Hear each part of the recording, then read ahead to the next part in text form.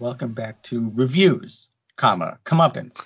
This is Brett from said Comeuppance Reviews podcast, talking first before the other two. Yes, interesting intro. This is the time, man. We're back, and we have the D, the T, the V, and the C. Matt Poirier. How you doing, buddy? Hey, good. Thanks for having me back on. Yeah, I'm excited for this one. Yeah. Well, I understand you guys have some stuff to throw at me, and we'll get into that in just a minute. But I understand, Ty, that you didn't want this podcast to go by without you singing some of the great John Farnham. And with all apologies to him, let's hear a little bit of that, or at least maybe some preamble to that. Well, yeah, so we talked about Savage Streets and Songs of the Key of Action album 2. Mm-hmm. And I only knew about, Innocent Hearts. Like, I don't know more Innocent Hearts. But I wrote down some more lyrics from Innocent Hearts so I could sing. That's what I promised. You did promise that, and with all due respect to him, you didn't want this to go by without knowing the right lyrics. I guess that's the important I didn't want to screw it up. Yeah, so here we go. I only have some. I didn't have the whole song. But it's like... Black leather angels on a midnight ride. And we got the right to take a stand, and we're gonna make tonight's demands. No more innocent hearts. So. Okay, so if he opens, if he has a concert and he needs an opener, he can contact you, right? Sure. And also, I have some extra lyrics from Justice for One, because he didn't really get to sing about too many lyrics from that one. So here's a few lyrics from that. It's an eye for an eye, and you're in a blind rage. And I'm standing my ground. No, I'm not afraid. Well, I mean, those are good lyrics. If you're an eye for an eye and you're in a blind rage, that's well, it good says stuff. There's a time for revenge, and your time has come. Yeah, you usually don't hear the word revenge actually said in the song. So that's why you have to love the 80s. This is an only in the 80s situation, and that's what's so great about it. Matt, thoughts on revenge from this movie? Or John Farnham or Ty singing. Anything. Savage Streets is what I've been meaning to see. I've never seen it. Yeah, that's the one I think I was telling you about. I don't remember.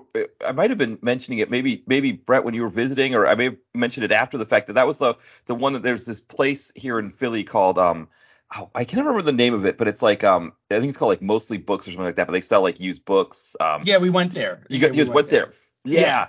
And I saw Savage Streets for $45, the VHS, and I was like, wait a second, that can't be right. Maybe I need to ask her what the actual price is. And then I realized, like, no, she's actually charging $45 for it. And now I know that, of course, that's actually kind of cheap sometimes for those kinds of VHSs. Right. So, but, sorry, but there is a Blu-ray. I think that's out of print. But Ty, you just found it yesterday at the archive for $15. I couldn't believe it. I almost fainted.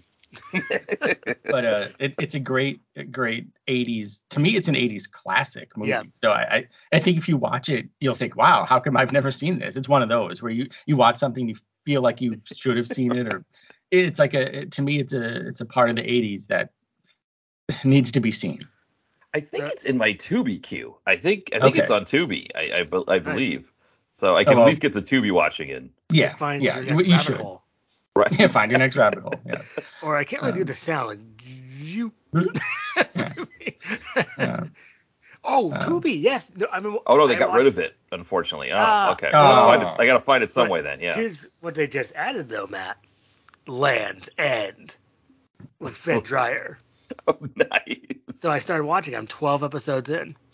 The first episode was good because it's a pilot, here, and then now it's fallen off. It's fallen into syndication traps.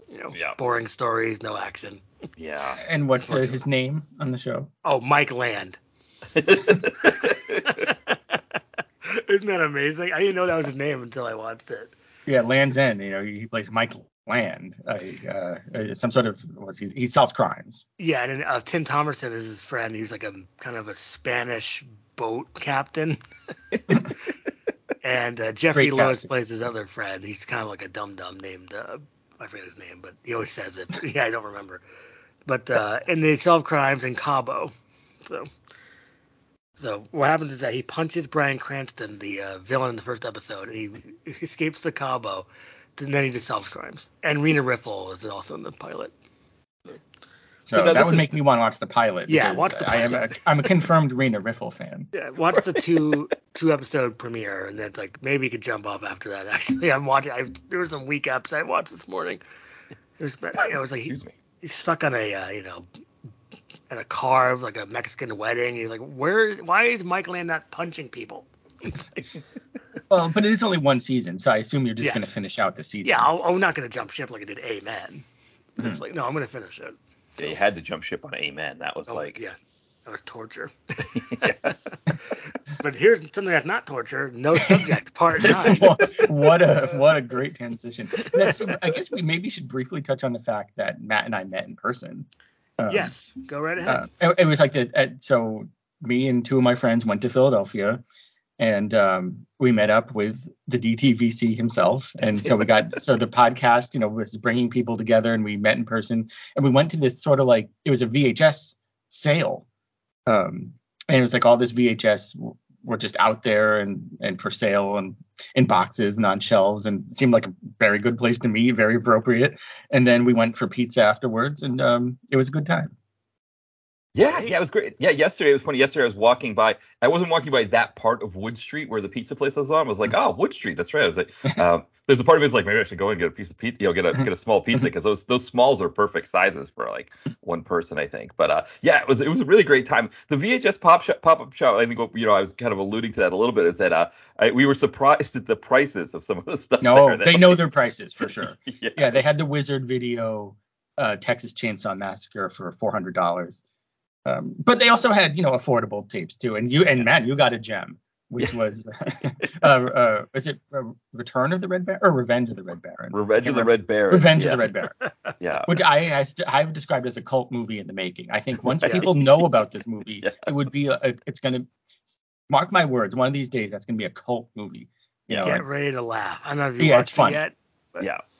Yeah, I definitely am. My plan is to review it and kind of mention our meetup and all that, because I think that'd be great. But yeah, it was kind of funny because the guy who was selling the VHSs, he was talking to us about it like we didn't know, like we wouldn't know what these movies were, which is probably the case. Probably a lot of people who do buy those kinds of movies don't know about them. And he was like, oh, this movie is like the worst this or whatever, and it was like, you guys have already seen it, I hadn't seen it before, but it was funny. He was like kind of telling you about the movie when you were like, I've seen it. I know what Yeah, I appreciate that. Yeah, and because maybe he was surprised to say, "Oh, wow, you've actually seen this?" Like, right, and you want to buy it? Maybe I should have marked it up $10. Yeah, probably. Yeah. So true. But yeah, we could give the guy a shout out if we remember his name. I believe it's Bloody Knife. Bloody Knife Video. Yeah, Bloody Knife Video, because I'm following him on Instagram. Actually, the very first post that I saw of him on Instagram was he was complaining about people doing what's known in the business as flipping. Where they buy stuff from him and then he sees it on like Facebook and they're immediately selling it for higher prices on Facebook, which I totally get being annoyed about that, because for us, we don't flip, you might sell things here and there, right? But usually if we're buying something from a place like that, we want to add it to our collection. It's not like being like, oh, he's selling Revenge of the Red Baron for $10, I'm going to sell it for $30, Yeah. But apparently he's going to be doing that sort of VHS sale again, and so when he does, you'll know. Yeah. Maybe it's pictures on his page. I can take a look and be jealous. Yeah.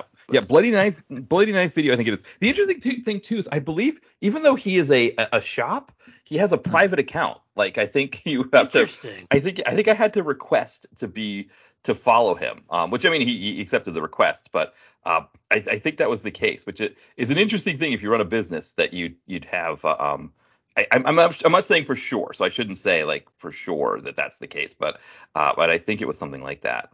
Well, he probably wants to keep it to be like an exclusive part of the VHS community. It's like this is for us, by us, you might say, FUBU. Classic FUBU. Exactly. I wear their clothes all the time still. Yeah, I'm sure you do. And with that, let's move on to. So just to set this up again, in case people don't know, Matt and Ty have come up with a bunch of crazy, wacky ideas. I have no idea what they are, and I'm not a party to their ideas at all. And they're just going to say them, and then I'll participate to the best of my ability, and we'll try to work work it all out together. So here we go. Okay, What's here your we first go. idea? We have the Toby Keith action movie, Flyover Justice. Now, he's no stranger to movies. He's been in movies, right? Yes. So that's already not too crazy because wasn't he in a movie called Beer for My Horses? He was. I reviewed it on the site. Yeah. Yes, but this is going to be more. This is going to be a little bit different. Well, maybe a little similar. But here we go. So. Okay. Don't contradict yourself in the next second at all. So it starts with his southern voiceover. 9/11 changed everything, man. And then he plays Toby Stryker. Right. That makes sense. He's so jingoistic he can't even spell it. So it's like. And he douses his freedom toast in syrup, but he finds out it's made in Canada, so he spits it out and he shoots up his whole kitchen. His food. Right. He made his own food, but he shoots up his whole kitchen. Well, kind of like Elvis did with his TV when he really doesn't like Robert Goulet. No, but he only eats freedom toast and freedom fries, freedom dressing. So, yeah. Okay. So far, this all tracks. Yeah, and his partner or soon-to-be partner will be played by Byron Mann, and he speaks fluent English. But of course, in the classic Toby Stryker fashion, he thinks he's going to do like martial arts on him, but he doesn't. He has a huge, there's all these kind of meet cutes, what I'm talking about, where like his partners eat. Yeah, I guess that's a weird way of putting it, but so instead of like they're doing the martial arts, they have their guns on each other, but then they become friends. Right, but which we've seen many times. Yeah. Keith says, "Are you going to do some chop suey on me?" Right. So far, this is a lot like Last to Surrender. This is kind of like the relationship between Roddy Piper and Hong Soo-an in that movie. Yeah, that was good. That was a good movie. Because also, Toby Stryker's tattoos just say freedom and America on them. So okay. And let's see what else we have here. Okay. Faith Hill also co-stars. And she says this is a hill to die on, and she has a machine gun.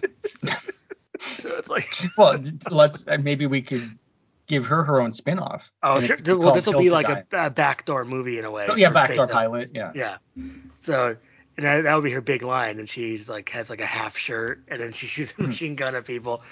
And let's see. I assume this movie would be. Oh, sorry. Go ahead. Oh, please go ahead. I say this movie would be direct to CMT. Yes. It'd be like a CMT original, yeah. The CMT original. I'm surprised they didn't make that, by the way. A CMT original movie. And the bad guy played like Dean Cain. Yeah, right. Like, possibly Kevin Sorbo. Yeah. Kevin Sorbo's perfect. Thank you. Kevin Sorbo's perfect. I can see Toby Keith and Kevin Sorbo fighting because they're kind of like lunk-headed. So it's like. Let's see. So I have one more bit here, which says. Oh yeah, so his big line, he's fighting Kevin Sorbo would be "Time for freedom," and he shoots Kevin Sorbo, and then Kevin Sorbo falls through an American flag. So it's like, so I'm guessing Sorbo is some sort of anti-American lout, and yeah, he is. And Toby Stryker figures this out because he has to fight Kevin Sorbo's goons, and like in a big like kind of let me think here, like a warehouse or like it's got to be a warehouse, right? Or maybe like a bunker kind of thing, Well, maybe in a spin-off of the movie Peppermint, maybe it could be like an American flag factory. Yeah, perfect. So they're making all the American flags, so they're just surrounded by millions of them, and they're making them, and it would be like that. The last or like at the end of Child's Play 2, like if you remember Child's Play 2, they're in the Chucky factory, so they're making all the Chucky dolls. It could be something like that. And the last thing is that when he meets Byron Mann, he's at a Chinese restaurant. And he says, "Need one of them American forks, okay, Kimosabi?" Because he doesn't want to use chopsticks. So it's like, right, of course. So yeah, to me, this sounds like Last to Surrender meets Radical Jack. Perfect, Matt. And that would be the pitch, and it would be direct to CMT. Yeah. And, people would love it. What's the problem? And it can go to Tubi. Perfect, Matt. Thoughts? Yeah. So I mean, this is all exactly kind of what we talk. I mean, imagine, like the Byron Mann piece, I can't remember how we came up with that idea, but with that idea of it, like not even just like Han Suong, where he's from, he's not a native English speaker and all that, but they know that like Byron Mann is actually like an American, and like right. Which makes it even sillier. Right, exactly. But then like the maple syrup piece, I can't even remember where we came up with the idea for that one, but it was kind of like we were just we were talking about freedom toast, right? So it's right. Oh, that's what it was. You're right. It was instead of French toast, it was freedom toast. That's right. Yeah, and because the syrup was made, he reads the back of the bottle and he says it's made in Canada. So and he's disgusted. He's disgusted. Yeah. And one thing I didn't realize, and I was trying to look it up. So I mean, probably by the time people hear this episode, I'll have already gone. But I'm going to catch a Patriots game with my brother next weekend. And there's a Toby Keith restaurant near where the Patriots play. It's this area called Patriot Place, but not Patriot Place in sort of like not Patriot Place in sort of like a Toby Keith jingoistic kind of way, but a New England Patriots place. But it's like all shopping stuff. It's outside of Boston, and there's it's like Yeah, exactly. And I can't remember the name of it. I can't remember what they call it. Or I don't even know if it's still open or not. But apparently, from what I remember, there was like this Toby Keith themed restaurant.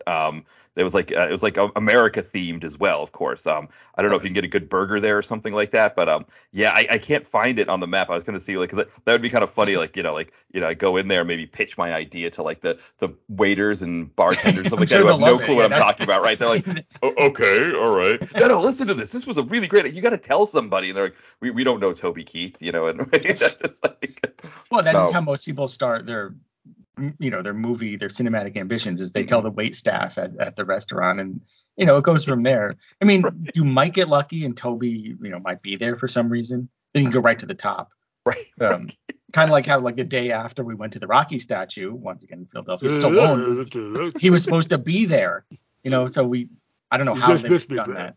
Yeah, I did. I just missed Stallone. You also just missed me too, Tough Lunkin. I might have been there too. Well, that would have been cool. They could have shown up together. Yeah. Yeah. It could have been there too. Trump could have been there. They all could have been there. In Philly. Okay. Philly cheesesteak. Great meal. Sorry. Yeah, the Trump thing. Trump at the Toby Keith restaurant is great. It looks like it might be closed. I think it may have closed, but yeah, I mean, Trump just being like I mean, a series of Trump. I remember they tried to do Trump steak, but a series of Trump water. Sorry, go ahead, Brett. I got you. And I just don't forget about Trump water, Trump bottled water. Right. Quenches your thirst. Great water. All right. Dasani's got an oily taste to it. Dasani's don't drink the Dasani. My water, no oily taste, no oily. It quenches the thirst even better. And people say it quenches thirst much better than Dasani. Yeah, how do people say? Yeah, people say.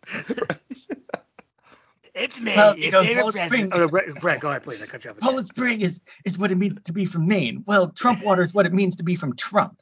Okay, so that's what it says on the bottle. Okay. Right. I think you gave me an idea for No Cynic Part 10. All right, well, write it down. I'm going to write down I'll write it down shortly.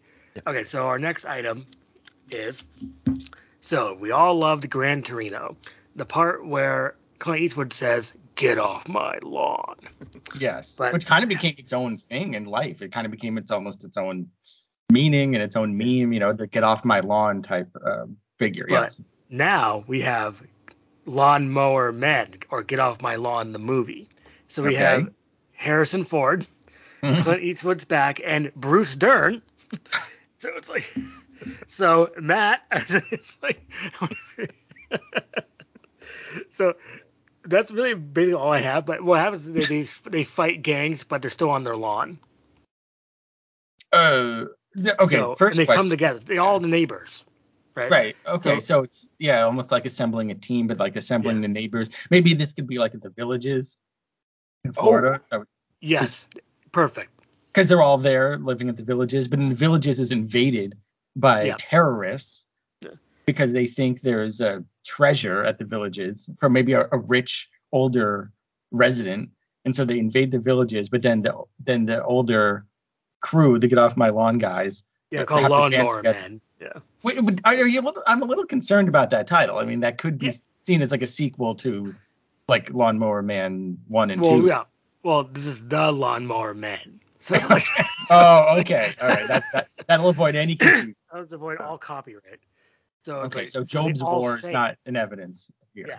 So they all say it. So it's like, get off my lawn. You know, it's like Harrison Ford and then Bruce Dern was waiting for Matt to do it. Get off my lawn. Get off my lawn. Or no, like we could have Harrison Ford or whoever. One of the guys in the group is like a technical specialist, and they're like putting something together, and they're having trouble with it. And he's like, "Come on, do your job." Because Bruce Dern, for people that don't know, has now gone to direct to video in a pretty significant way. Yeah, but, he sure has. And he's in these cruds, as you guys call them. Yeah. I guess we all say that. So he's in some cruds, and he seems kind of, I guess, he's always complaining about ice cream. I think is the word. Yeah.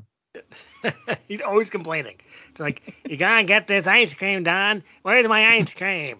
And then so it's like, what's going on with these kids today with my ice cream and my ice water? It's like he's always. Oh boy, Bruce Dern. Oh. So that would be the plot. So it would be the old folks home versus like the new folks home. So it's like, right. Well, we've talked at some length about what's basically called Jerry action, which has is older. The best one yet. Yeah. Yeah. So it could. I don't know if it's Expendables level where there's a whole bunch. It's just three people because Harrison Ford, people. Yeah. It's Clint and Bruce Dern, and then they walk away from the explosion slowly. Very slow. They have no choice. And with their lawnmowers. They can't move too fast. Yeah, and with their lawnmowers. So it's like. Or maybe one of them's on a riding mower. Yeah, one has a riding mower, but two of them have regular mowers. But they attach, weaponry to the lawn. They kind of turn it into like a tank or some sort of. Oh, at the end. Yeah. So, there's a scene where they're, assembling not the team, but the weaponry. They're putting, they're assembling their arsenal. They're getting ready for war. That scene that shows up in a lot of movies. So they're like attaching stuff, but they don't really have shotguns, so they have to attach rakes and farming. They're special army. They're ex-army, ex-special forces, ex-explosives, and against this explosives guy, Bruce Dern. So he's very explosive. His personality is very explosive. He's like the wild card. Oh yeah. Well, since I just started watching A-Team, he'd be like the Howlin' Matt Murdock. He'd be like the crazy guy. Right. Yeah, it is funny because I think from an A-Team standpoint, you get this idea where maybe like they're equipping the riding lawnmower with like. Yeah, like, the whole thing. There's always that. I always love that where they just happen to have been captured and put into a warehouse of some sort that has all kinds of great stuff. So when they break themselves out, they can just, get some blowtorches and put some stuff together. Well, yeah, as my friend Ryan has said, most of their escapes involve welding. Right, so like a lot of their, like they're always in a situation that happens to have like a welding torch and a welding mask, and they can weld their way out of just about any situation. So, it's funny. MeTV here in Philadelphia, probably the same everywhere. They, I guess, they decided that there just wasn't enough of a market for A-Team, so they replaced it with another 2 hours or another hour of MASH. So there's like 2 hours of MASH now instead of an hour of A-Team. That's not a good trade, in my opinion. Yeah, I wonder if boomers are not fans of A-Team. Like, I wonder if like the only nostalgia for A-Team people are people who were born in like the 70s and I guess I don't know if early 80s maybe too, like watching the reruns. But but everybody else there just isn't enough like where MASH. It's like I know MASH growing up. It was like my parents would have MASH on like every night. I guess like boomers can't get enough MASH. I guess. Yeah, they love MASH. They love Hawkeye. I only care about mashed potatoes. I don't care about MASH the show. So okay, well then that's good to know. That's what they would. See, here's the thing though about Lawnmower Men or Get Off My Lawn, the movie. Mm-hmm. So they realize that this invasion of terrorists is coming, so they have a special meeting. Harrison, Clint's like, we need to figure this out. And it's like, and then Brewster's like, I have an idea. It's like, and Clint's kind of like Clint, but. It's missing, but Bruce Dern does all this crazy stuff because he says all this wacky stuff. All he does is complain, but in a funny way, not like an annoying way. Well, they probably have like this meeting takes place in like some secret basement room of the villages that they only they know about, and they have a map of the villages. That's there's like fluorescent lights above, and they're looking at their map of the villages. Because Clint's like maybe a little bit more rich than them, so he has like his own bar and his apartment or something like that. So this thing. Right, so he'd be like a Hannibal. Exactly. And then they all have their lawnmowers and they fight the lawnmowers and weapons too, because it's going to be a very violent movie. I'm sure. Yeah, this is going to be one of the most violent movies of all time. I mean, just like people are just getting limbs chopped off the lawnmower, blasted by shotguns. It's going to be amazing. So it's all you're practical effects. Elderly people with of course, I hope so. I hate those damn CGI effects. Yeah, but no CGI. You're shooting I'm sounding old right now. I'm getting into the spirit. I'm happy. It's going to be also a great rousing ending where they all put out their lawnmowers together and go, yeah. So it's just like, and they rev their lawnmowers. Yeah, vroom, vroom. Yeah, that's how they do it. Yeah. Someone, be killed with like hedge clippers, through the head or something. Yeah, no, it'd be the most violent thing. So it's like the oldest people with the most violent. That seems like a very creepy thing. Yeah, go ahead, Matt. Oh, I was going to say, because one way that you can save money so that you can use more practical effects is that it's just going to take place in the lawn, like the baddies. Maybe you've got like a set off the, like a dark like warehouse kind of thing where the baddies are planning things, but for the most part, everything is taking place on that lawn. So you don't have to worry about set locations, all that kind of stuff. It's like, okay, no, we've got this place here where we're going to have everything. Well, no, it's true. And the movie never needs to leave the villages. Like it no. It can be set in the villages, and it can even be produced by the villages to try to get people to make it seem like, don't be afraid, of being old. You could live here and it's cool. Yeah, and it'll be a positive aspect. Yeah, and then the credits come up and it says like the villages production. Like they produce it. Like, come on, that's such a great opportunity. Like the McDonald's like food chain, right? With McDonald's making that, the Village is making like a viral movie would be fantastic. Oh yeah, and then or like Stick Fighter, where it says a Pan Am production, like just like an unorthodox. Or what's that movie? I think Circle of Eight, which is produced by Mountain Dew. I love that Mountain Dew's producing movies. They slam movies. They slam. Yeah, exactly. That's true. That is true. And there is a scene that involves Mountain Dew in the movie. Of course it is. So it can be like that. It could be produced by the villages, is kind of make it look like a cool place to go for if you're getting up there. This is a positive pro old folks home movie. Well, yeah, it's and I assume the Toby Keith movie is pro America and it's pro America. I guess this would be as well, because it's it's the American old people fighting the terrorists. Yeah. Or from some other terrible country. So here we go. That's the end of Get Off My Lawn, the movie. Unless you want more. No, I think we covered it. Okay, so here comes more Bruce Dern. So here we go. Okay. So, wow. That's when I thought I had enough. No. You won't be able to. Oh, okay. So, okay. Remember that meme, or not meme, but like a video where the guy's a lawyer, but he has a cat on his head. Remember that, Brett? It's like, I'm not a lawyer. I'm not a cat. Remember that video online? No, that doesn't ring a bell. It was like a Zoom thing. It was a Zoom call. Yeah. And the lawyer had go ahead, Matt. Oh, no, I was gonna say, yeah, because it was like a back during the pandemic when everything was being done on Zoom. Like, so it was like a they were actually doing a trial or like a hearing in court, but they were doing it on Zoom. Oh. So one of the lawyers had like a filter on by accident. He was a cat. So it's like I'm not a cat, it's just a filter. It's really fun. I'm surprised you haven't seen this, Brett. No, that completely passed me by. But then again, today. Okay, you can show me later. I'm just not up on my memes. There's a lot of memes I don't know about. So it's like it's memes not or surprising. videos, Yeah. So, in honor of that idea, let's expand upon it. Bruce Dern as cat lawyer. Okay. So he's the lawyer. I feel like he's more of a cranky judge. Well, yeah. There's two parts to this. He could be the lawyer or he could be the judge. This has been expanded. Okay. So, but it'll be almost like Frozen Caveman lawyer. So, in Bruce Dern's voice, like, Your Honor, I can't do as good as Matt. So it's like, Your Honor. Yeah, all cat do lawyers. Your job. Yeah, do your job. It's like, yeah. So but don't forget, he's a cat. So it's just like he's a human. He's a cat or he's not a cat? I'm not following this. No. He's that video, but he's actually a cat. So he's a person, but he has a cat twist. head. Yeah. So the guy in the original video said he wasn't a cat, and he was trying to convince people he wasn't a cat. In this version, he is a cat. He is a cat with a human body, voiced by Bruce Dern. It's like, and he solves crimes as lawyers. Like, it would be like Matlock, or as I call it, Catlock, Okay, where he plays Ben Catlock.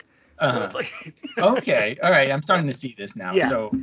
So but he's a it's human done- body, but a cat head. A He's cat a head, lawyer, and Yes. he uses his folksy strategies in his white twill jacket to Yes. convince people that he can solve the crime. Yeah, but people don't care that he's a cat. And they don't notice it or make any mention of it at all. None. So it's kind of like Van Damme's accent or like something like that. Oh, hello, sir. It's like, or yeah, like when Arnold Schwarzenegger plays a guy named like Jerry Stone and then just completely ignored the fact that it's the guy. So it's all the classic, lawyer, judge thing. So it's like, Your Honor, all cat lawyers saying his name is, or he's Penn Gatlock. It's like, I'm saying is that he has to do his job. And objection, Your Honor. So it's like, but also it's kind of like on Family Guy when Brian the dog talks, but it's not really acknowledged at all that he's a dog. They just kind of talk to him. Right? So that's like, yeah, exactly. So it's like, and this is the Ben Catlock version. Yes. Okay. What's the other version? This is the Judge Judy or version. So he's still a cat. Keep that in mind. He's still a cat. He's now keeping cat it in judge. Mind. Okay. Yeah, keep that in mind. He's still a cat judge. Now he's cat judge. So is that the name of the show, Cat Judge? Yeah. Okay. So in this one, it's like Judge Judy. So they go up against him. It's like, and there's like defendants like, cat judge, how can I solve this? Get this bill? It's like, well, it's just. Go ahead.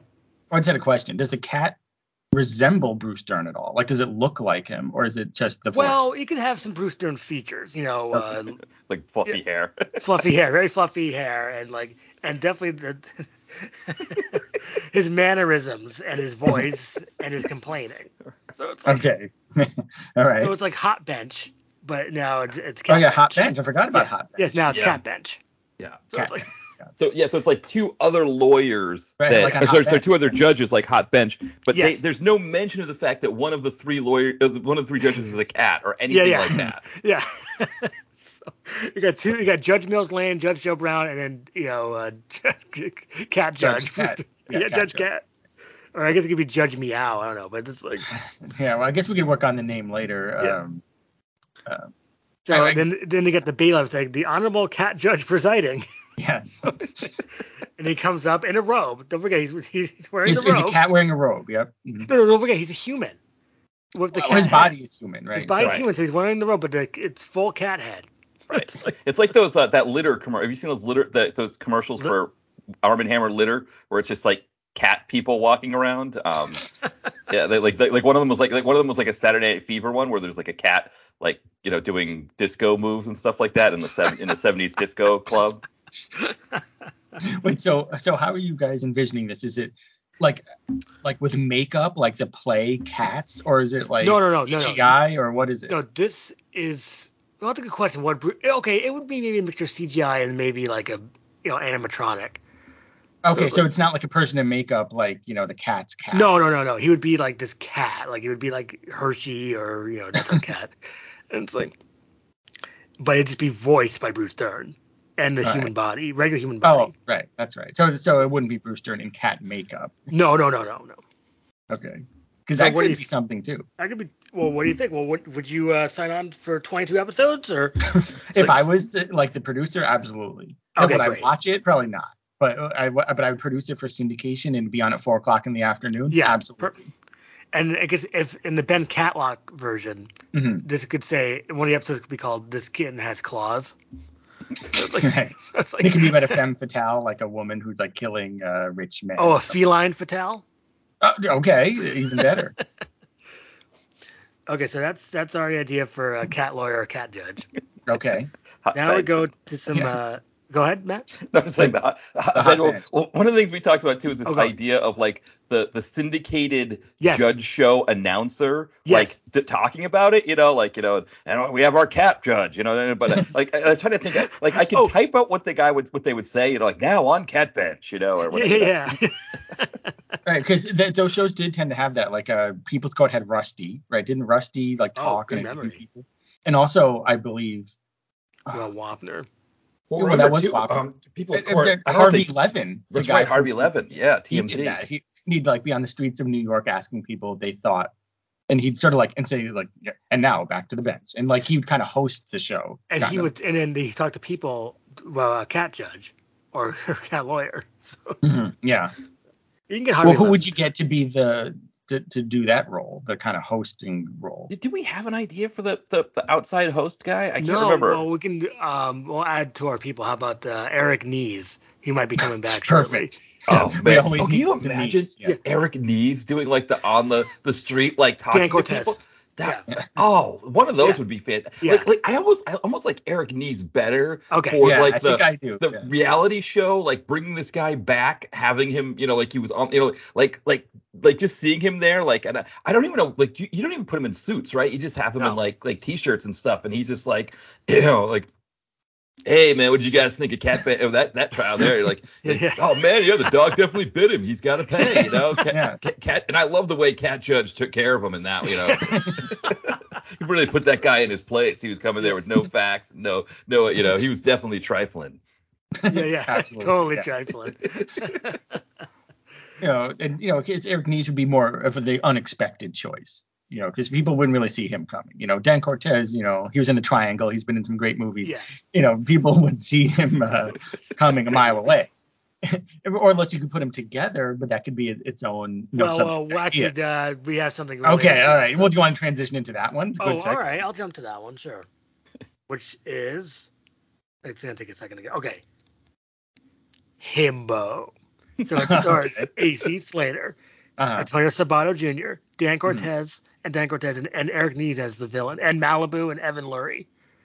Wait, so there's some meatheads in there too? There's some meatheads and himbos. But the show is called Himbo. No, the movie is called Himbo. Oh, it's a movie. I thought. It's a movie. So what would happen? We don't much really, but the final fight between AC Sabato and they fight Nees, but you can't tell who is who.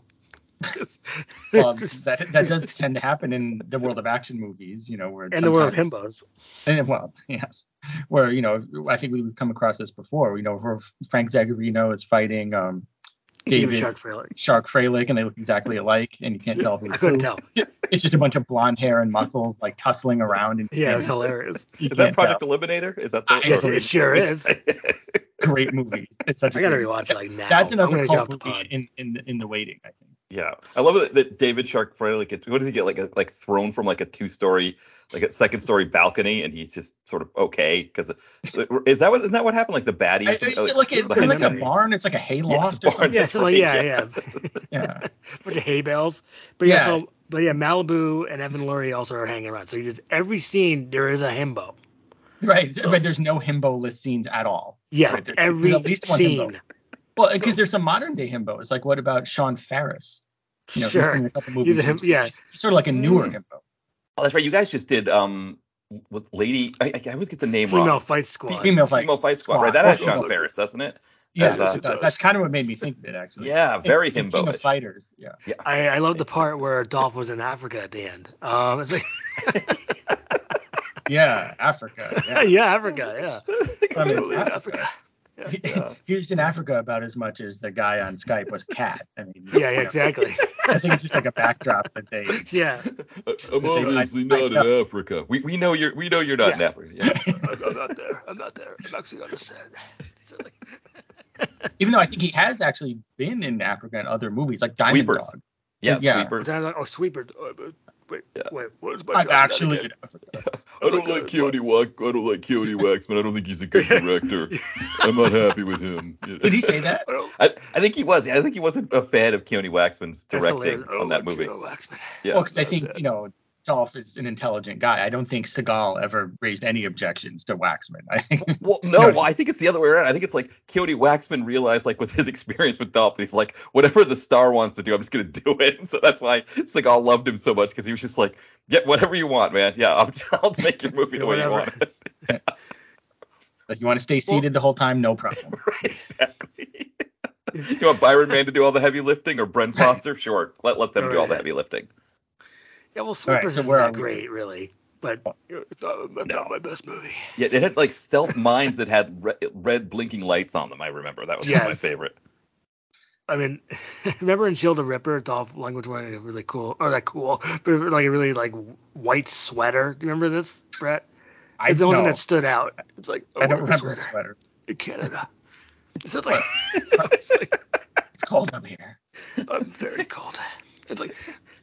All right, so I'll go to our next thing. Well, I went out of order, but that's okay. So, himbo. So, what do you think about himbo? It's very plausible, and I could totally see it. Oh, and we can't tell who's talking either because they're all himbos. So it's like they all sound the same, and they look the same. Yeah. To me, my only thing is kind of what I thought before, which is this has potential to be not just a one-off movie. This could be a show. It could be a show, or I was saying maybe it could be like a franchise. You get like more himbos.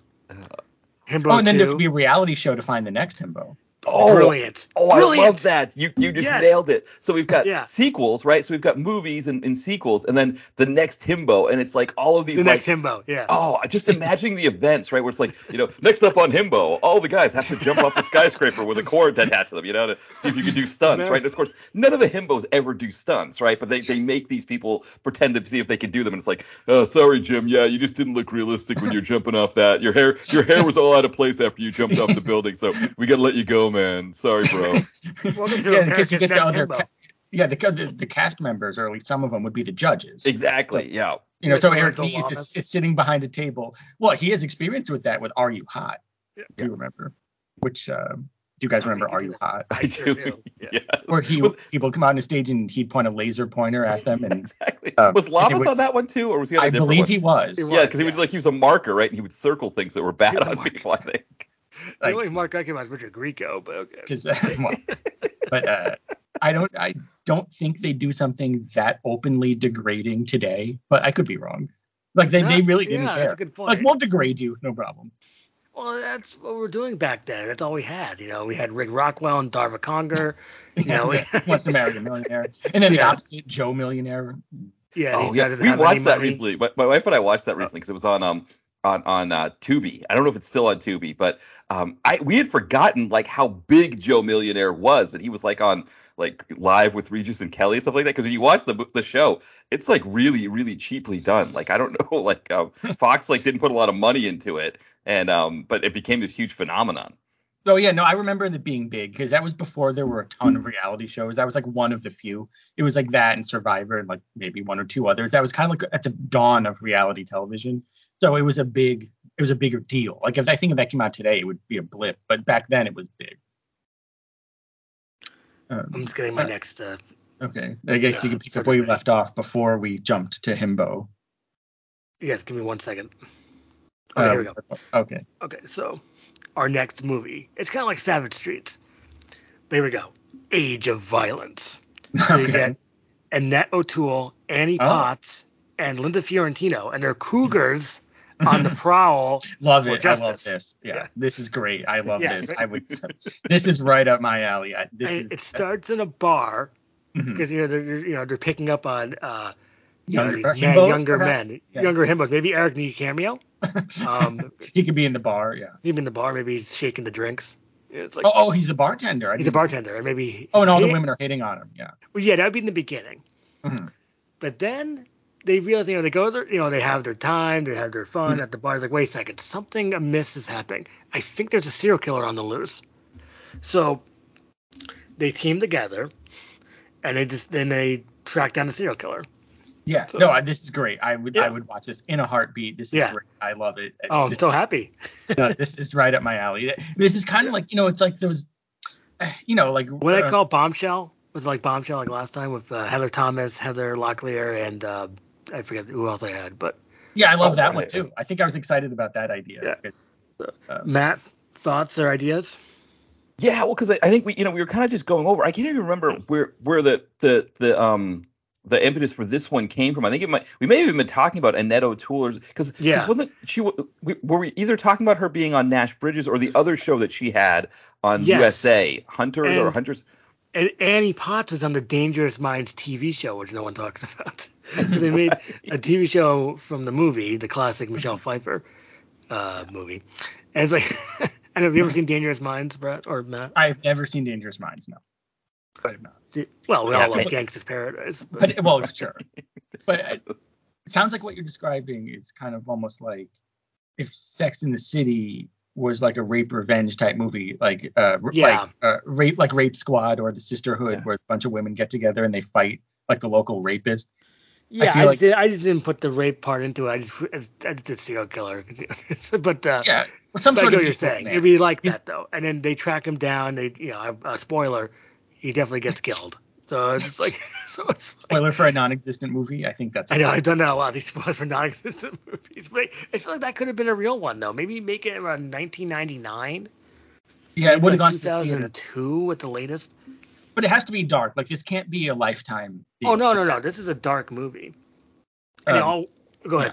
Well, I was going to think. So you have Fiorentino, Annette O'Toole. I'm glad you mentioned Annette O'Toole. I don't think it's talked about it enough. Yeah. I'm definitely a fan of hers. And Annie Potts. I feel like shouldn't there be a fourth one? Well, I thought 3 is good. Yeah, three's a crowd. It's like. All right. I feel like maybe there might be room for.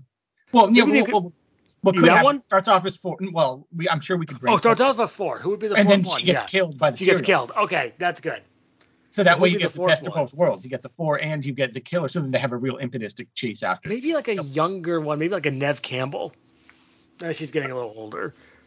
But she could still be the daughter of one of the people. Oh yeah. I was thinking too, you mentioned Linda Hamilton. I was thinking, who else was I thinking that would be in that role, right? That Judi Dench. I mean, is Sandra Bullock? Is she too young too? Is she too young? She might be a little too young. Yeah. Man, Courtney Cox. Like Cougar Town.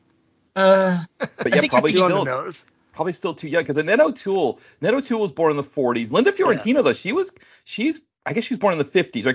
Because she played the older woman in Last Seduction in the 90s, Mm-hmm. so she was already sort of playing a slightly older woman at that point. So and then of course Annie Potts, right, older woman in 16 Candles. Maybe we could go back to the designing women. Well, you're right where my brain was going. Yeah, right, Delta Burke.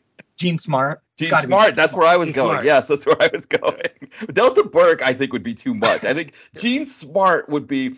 Delta Burke would just. What would Delta Burke like? Delta Burke, would she own a brothel maybe and like the benevolent brothel owner? Because they have to go underground or go into the mean streets of the town to find serial killers. So she would be there. It's got to be gritty. It's got to be like Detroit. It's got to be like some really gritty place. It has to be. Yeah, it's really really gritty. Because they were like in a nice upscale bar, but now they have to go downtown. Right. Which they're not used to doing. They're kind of finding their way. And they're scary at first. But Delta Burke was so amazing. And what was that movie, Ty, that she's like the perfect baby or something? I can look it up for you. But she was like, she plays a psycho and she's like obsessed with having a baby. What a movie that is. What you talk to Matt. Okay, but Jean Smart is perfect because she was in one of the seasons of Fargo, right? Right. So, yeah, she was. She's been doing a lot of stuff lately. She's in a lot of roles. So she could be. She would be, I think, perfect because she's still doing stuff, and she was on 24, I believe, and but Fargo more recently. So yeah, I think Jean Smart could be the 4th. Of course, out of the 4, which is the one that gets killed, that's a tough one. Well, I would probably have to be Jean Smart. It's like, so it's like Maternal Instincts is the answer. Maternal Instincts. People out there should watch that if they can get a hold of it. It's pretty great. So we'll go to our next one. I'm happy we all like this idea. So. Oh, I love this idea. It's great. I really wish it was real. I know. That is one that we would watch and review on our sites and all that stuff. Yes, we would. I think, yeah, for sure. Yeah, we put out by Lionsgate. And I just found a new Lionsgate movie, Matt, yesterday. Dead Man's Hand. It just came out like yesterday. It was at Goodwill. It's like Goodwill. It was a Lionsgater? It's a Lionsgater, yeah. Stephen Dorff, Jack Kilmer, and Cole Hauser. And written by Parker Lewis Cavaliers. So Kornemic, yeah. He wrote stuff. I didn't know that. This Western that I have not watched. I just got it yesterday. So it came out in 2023 and it was at Goodwill. So how do you beat it? My eye went to Lionsgate. What's this? 2023. That's now. And then was it in the back of the box like Cole Hauser appears? Oh, yeah. It says Cole Hauser appears as a U.S. Marshal helping Jack Kilmer. It's like He just says it. Just Cole Hauser appears. That's like something we would say. That's like when we say Matthias Hughes joins the fray. I mean, yeah. We always say we said that for like 5 years. Like whenever there was something with Matthias Hughes, no matter what was going on, say Matthias Hughes joins the fray. That's a good bet. He usually does join the fray. Okay, so what do we got? What's next? I got some singer ones. One's kind of quick. One has a little bit more to it. Okay, do the quick one. Yeah, we have John Popper action movie. Blues Traveler. It's called Pop Pop. It's like, and he holds the gun in that sideways homie way. Yeah, he does. Homie style. He's like, pop, pop. And he, that's all I have. It's good. I think it's all silly image. Yeah. I mean, except, there was Mr. Popper's Penguins. Maybe he could take over that role from Jim Carrey. And then he has. It's right there. He wears like a vest filled with harmonicas. Yes. And so he could just like take them out and throw them at people, and they could be more like weapons. Yeah, he had a vest full of guns this time. It's like, and harmonicas. I feel like the harmonicas is a little more unique, though. Yeah, maybe you know what? You know how like in the movies where people are traveling and like the blues traveling down like a river in one of those third world countries, and the natives have those blow darts. And yes, he has that, right? And that could be his weapon, and it's actually a harmonica. So he blows in the harmonica, and then like a dart comes out. Yeah, I was thinking that too. It's like. Okay. And there's like he blows 4 darts and they all get shot in the head really quickly. Yeah. Well, because he's kind of renowned for playing the harmonica like really fast with like a lot of notes. Like exactly. That's why, really fast. Solos. So maybe like he's doing some like at the end of the movie, he's like really like playing up a storm with all these notes. All these darts are coming out. Like maybe like he's surrounded. He's surrounded. Right? Yeah, right. And the baddie's like, the baddie's like, one last request. I want one last ditty on my harmonica. Yeah. I don't know if I could do a good John Popper, like, because he wasn't like he wasn't Southern, but I think he was one of those ones that like not to the extent of Seagal, but I think he affected a bit of a Southern accent. So yeah. I just remember when he put lyrics to the Roseanne theme, it was just like, oh Lord, what like we knew the show was going downhill at that point, but yeah, Roseanne's like, yeah, John Popper put some lyrics to and everybody was like, it was weird. It was Roseanne is in my house. I don't know. It was something that was like, we gotta go stronger. We're gonna go longer. Like that's what. I mean, it was really, really bad. Like, if you ever, because my wife likes to watch the old episodes on TV Land, and they don't usually get into that last season too much. Because I think it was just the last season that had lyrics to it. When she like won the lottery and all of that stuff. But they're probably ashamed. They're probably ashamed of John Popper's lyrics, so they just don't play those episodes. That's got to be fun. Yeah, when I heard it, I was like, who is singing this? I thought it was just like some random country guy they got, and it was like, no, it's the Blues Traveler guy. Popper? It's like, yeah, that's probably what you said in that same quizzical tone. Popper? Right. I mean, I wonder if he was even like, you want me to do what? And she was like, yeah, do some lyrics to my theme song. That sounds like Brewster. Zena songs. Right, yeah, he might have been just as confused as anybody else. I mean, we should give him the benefit of the doubt here. Yeah, I'll give him a pass. Yeah, I mean that if you ever like there was an article about this whole like thing in the screenwriting community called Who Jackie. That's like apparently there was a guy a comedian that they hired to be a screenwriter. I guess like Roseanne had like 30 screenwriters at a time, like working on the show. Like Norm Macdonald was one who had worked on the show.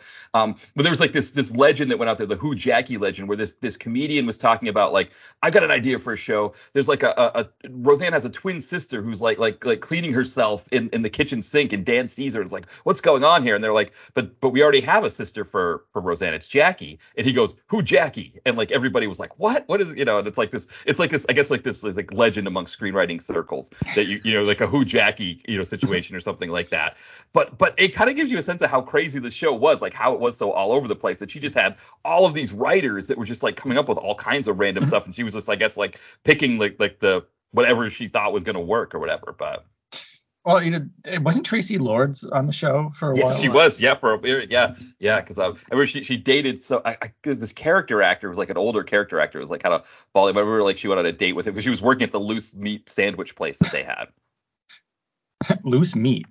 Yeah, apparently it's a thing in Iowa. I discovered. I found that out recently because they were talking about like what I read these like clickbaity articles when I'm not doing my job at work from like Do your Microsoft. job at work. Yeah, right, exactly right. And I should have like Bruce Stern in my head being like, instead of looking up like what the greatest sandwich is in each state, like like and so. But Iowa was the loose meat sandwich. So apparently they went to Iowa and discovered the loose meat sandwich and brought it back to Lanford, Illinois. Yes. All right. All So right, that probably went on more. longer than he thought it was going to be. As you said, there's a shorter one and a longer one. So Right. Oh, okay. what is the So longer I'll go one? to the next one, which is hold on, let me. Oh no, you lost it. No, I have it. You could talk about loose meat a little more. No. Stap time or stop time. It's Scott Stapp or Scott Stop. He could stop time and use Nickelback to save the world. Oh. Well, first off, isn't that the guy from Creed, or does that not Or matter? Creed. Oh, who cares? It's like That's I true. wrote Watch down split Nickelback in hairs. my notes. Yeah, Creed I meant, but I wrote down Nickelback. So it's like, he gets higher or it's like what's yeah, I was so excited to use Nickelback So it's kind of like songs. it's like Mike Land. So in other words, Scott Stapp plays Scott Yeah, Stapp on the show. Yeah, Scott Stop. Well, he can still play Scott Stapp, but he stops time. So it's kind of like Quantum Leap. It's Quantum Leap, but with Scott Stapp. Okay. So. And he Moving uses on. Creed. So He uses Creed or Nickelback, I guess. So like what do you mean he uses it? So he has like a boombox or something. Whenever he presses play, then he goes time back in stops? time and he sees that the world's in crumbles. So if let's use my music of Creed or Nickelback to save the world, and then he goes back in time, back and forth. So it's for like Nickelback, gotta be a rock star. And it's like, but I guess Creed would be like all these religious-y things, but it'd be done in a funny way, like Quantum Leap. All right. Okay. I guess sure that could work. Matt, thoughts? Yeah, well, didn't we think that? Because I think where you got Nickelback in your notes, I almost want to say we had Nickelback as the bad guy. Oh, that's right. Yeah. Yeah. Nickelback's the bad guy and Creed's the good guy. Yeah. So right. I think that's what it was. I think we had like a whole.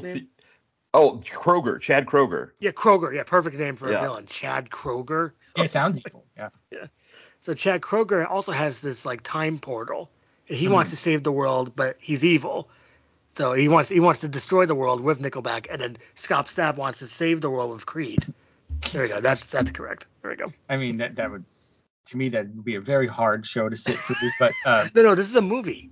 Oh, a movie. Sorry, I keep thinking these are TV shows. You mentioned Quantum Leap. I thought it was a show. Well, it could be like Quantum Leap, but also this actually would be a movie. So. Oh, okay. All right. So the licensing changed how hard it would be to sit through. No, the licensing rights are very expensive, though. So you have to Nickelback. Sure they are, but but I assume the movie would be filled with Creed and Nickelback music, right? Because yes, you have to be a huge fan. So because usually, I guess if you're a fan of one, you're probably a fan of the other. So I guess that would appeal to that fan base. I don't want to traffic in stereotypes, so I won't give my opinion of of them. But it would be a tough sit for me, as you might say. Oh, okay. But you could see, and then Chad Kroger and Scott Stapp, they fight at the end. Wouldn't that be amazing? I kind of like the idea of stopping. So they play the music and time stops, which kind of is like what it feels like. It's like, oh my god, is this over yet? That's what. Yeah. Well, because I think the other idea we had was that everybody talks like they're singing in one of those modern rock, early 2000s modern rock groups. There's that's in here. Right, exactly. So what would be like a sample line of dialogue from? Yeah. So my music is able to stop time. Stop time with my music. If you sing like that, why wouldn't you talk like that? Yeah, you talk like that. So I'm stop time. So even if in the more mundane bits of dialogue, like he walks in, I'm home. It's almost exposition, but he sounds like that. Like a coffee, cream, sugar. Wasn't it Dave Grohl who made fun of them by doing a version of Arms Wide Open, but it was called My Mouth's Not Open. Right. Funny. It's very foul. I remember the bridge. He was like, it sounds like, what was it? Sounds like Pearl Jam, or it sounds like Alice in Chains. I said, my mouth's not open in the pews at church. And I was like, I think it's like, that's funny. Yeah, I think it was like an MP3 that was like kind of floating around where I don't know if he was like on a radio show or something, but he like did this song. Because I know Dave Grohl like was not a fan of that kind of, because he felt like they were ripping off like Nirvana and that grunge scene. Sure, so I think sure, that's that sort of Eddie Vedder-esque way of singing that right, right. They're influenced by. Yeah, or the Alice in Chains thing too. I know, like he said, the one that he thought ripped off Nirvana the most was Bush. Like he was not a fan of Bush. But I mean, it's kind of the thing with music, right? Is like you get like the originators, and then there's like this whole. So I mean, Alanis Morissette, she was like, she did like pop music in Canada and was on. You can't do that on television, and suddenly they were like, no, let's make her into an alternative queen, and give her a song about like, having sex in a theater and all that stuff. And being ironic, don't you think? Right, of course. But it's like right, exactly. Yeah. So a few more. Oh no, go ahead, please. You want to talk more about this idea?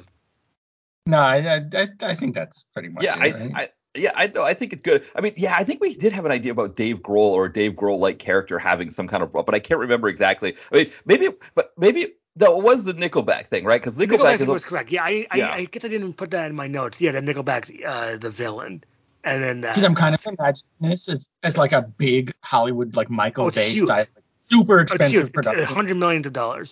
Yeah, and so Hollywood's pouring everything into this. Yeah, so this is it. Like this is the blockbuster of the season. Directed by like Michael Bay. Yeah, yes. Big blockbuster event movie summer thing. Yeah, that's kind of what I'm saying. This couldn't be July 4th this summer.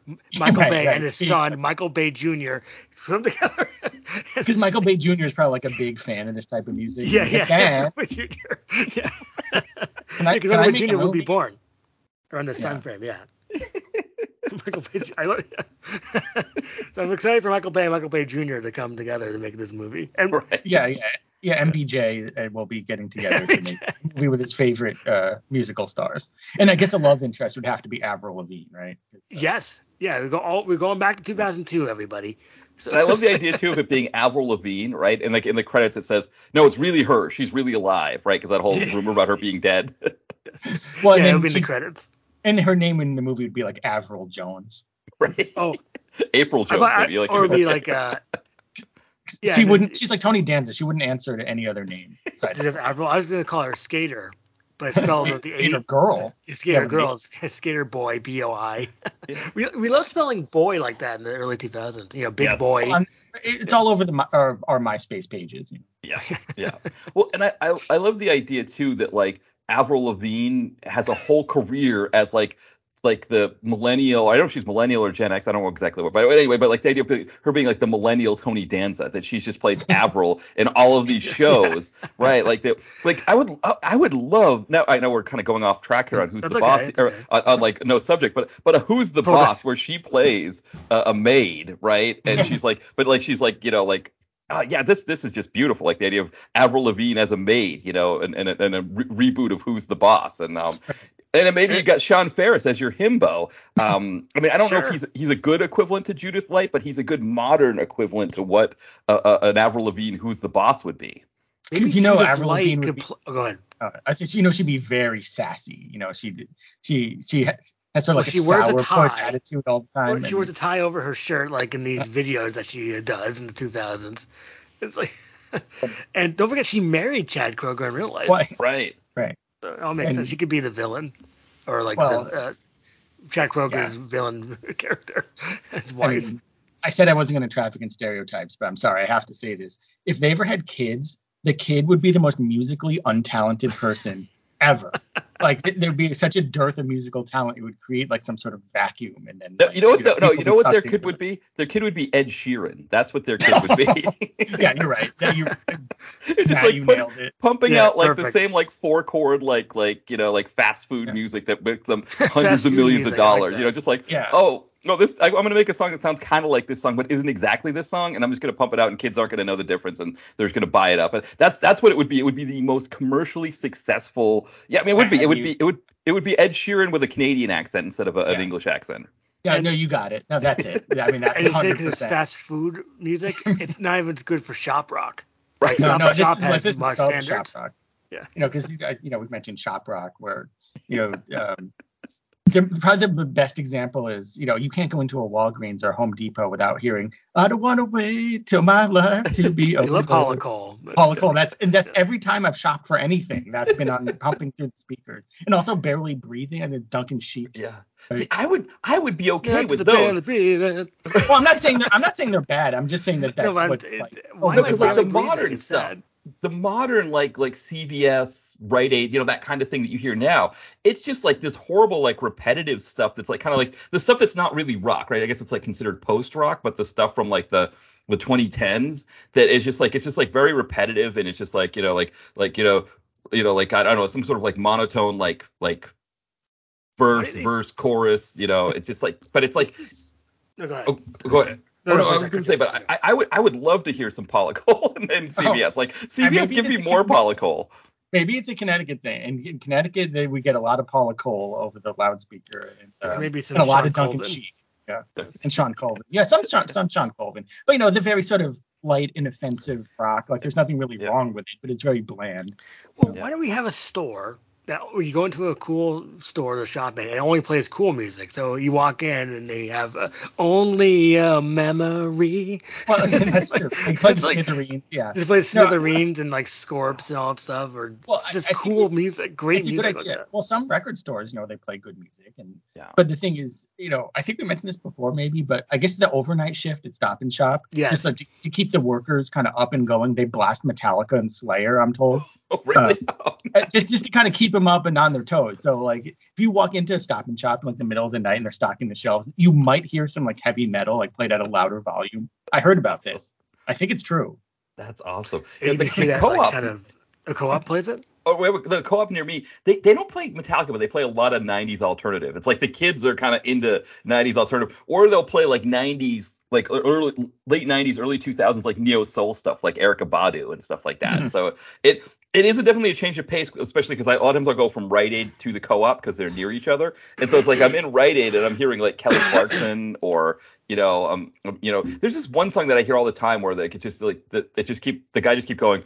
There's no stopping us right now. And that's all he says. And it's like, how is this good? But it's like, like you said, it's shop rock. Like it was like almost like it was designed in a studio to make sure it can be played in as many stores as possible. Yep. You're right. And I think we'll always be hearing that as long as we shop.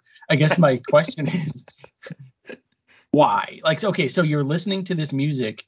How does that help? The shopping. Well, you need your yogurt, but you need to have inoffensive music. I'm not sure you do. Like, I wonder if they did an experiment where they play the shop rock and people shop and they see what happens, and they do it with no music at all, it's just silent. Would there be any outcome that's different as far as people's shopping habits? I actually think there would be, because it keeps you moving. It sounds like silence. Silence is violence, as they say. So it's like yeah, that must be what they're talking about. Yeah. So I don't know. I mean, if anything, some of the music is so bad it makes me want to get out of the store faster. Right. So I move along a little faster. It's like, I don't want to hear this. That's why we need a store. And it's good stuff. And this is no comment on the quality of the song, but when I was at Big Y the other day, they were playing "Losing My Religion" by REM. Like, is this something I really want to like hear when I'm buying groceries? I don't know. That's a great point, because the Trader Joe's near me, the kids play 90s alternative there too, but they don't always pick the best songs. And one of them they played was remember Tracy Bonham, Mother. It was like mother, I'm the da-da. And then it like there's this like screaming part where she's like, I'm running, da-da, I'm losing my mind, everything's fine, or and it's like really uncomfortable. She's like screaming, like it's almost like she's like this woman who's like moved out, I guess, or something like that. But it's just like it was from the 90s, and I think it was like Buzz Clip at the time. Buzz Clip, yeah. I love Buzz Clips. Yeah, but I'm like like trying to pick out like bottles of water and grated cheese, and like there's some woman screaming like everything's fine. Yeah, it's like no, it's weird. Yeah, no, I definitely. Sometimes they will play like an oddball song like that. We've definitely talked about that before, because I remember talking about. Now I forgot the name of the song again, but it was I'm drawn to you, whoa, I'm drawn back to you. And it's like, so I think I mentioned this before, but I will get the song. Not the song, we're not allowed to play it, right? But it's like, wow. Parker Theory. So it's like, wow, I don't think I know that. It's not, for a Stop and Shop song, it was somewhat pretty rockin'. Like, you are the one who keeps me going. It's like you'll hear it. You'll hear one day, or I'll play it for you, Brett. So I'd like to hear that. Yeah. And then just one quick thing. On one day I was at Walmart and they were playing "Every Day Is Like Sunday" by Morrissey. Oh. And it's like, because the lyrics are "every day is silent and gray," and I'm like, people are sort of moping along in their with their shopping carts. I'm like, this isn't really uplifting my shopping experience. So I thought a very strange choice. So I have 3 more. I have one like mini one and 2 bigger ones. Okay. So I have this is the thing we talked about a few weeks ago, Brett, which is Scott Beowulf.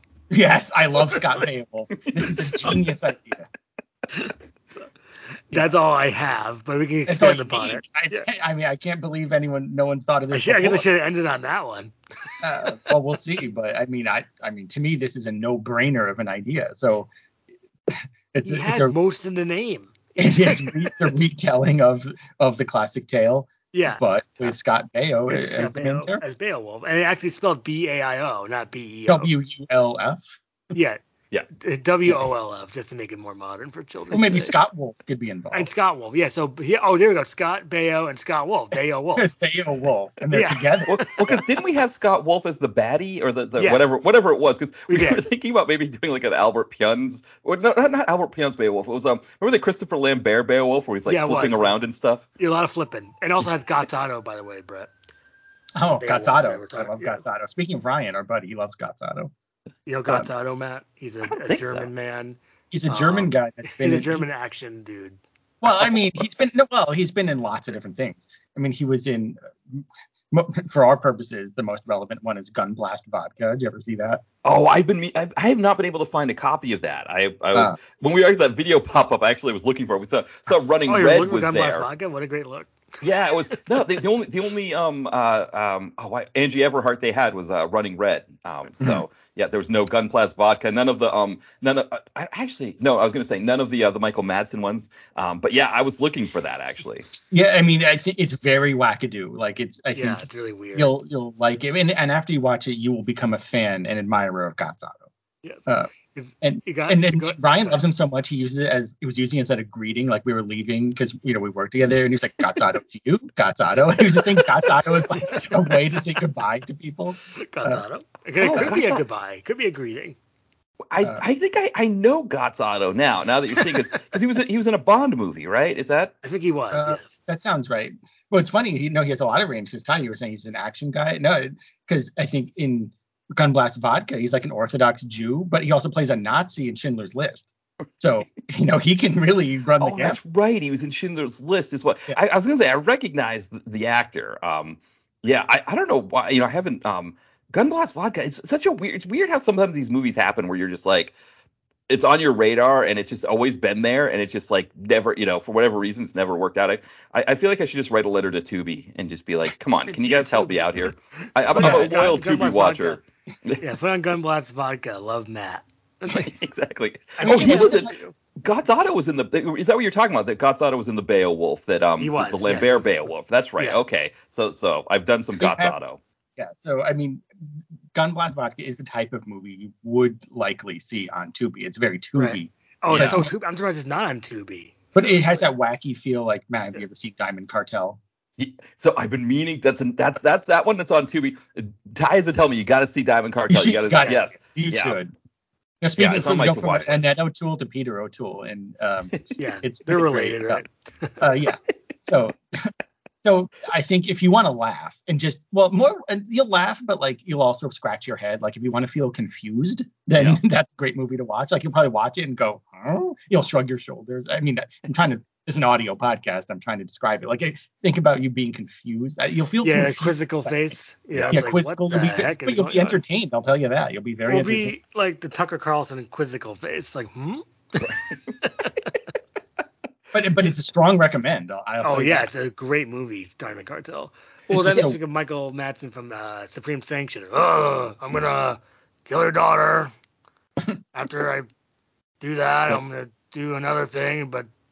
It's like, why am I in Uzbekistan? I'm in a Hawaiian shirt. Supreme Sanction.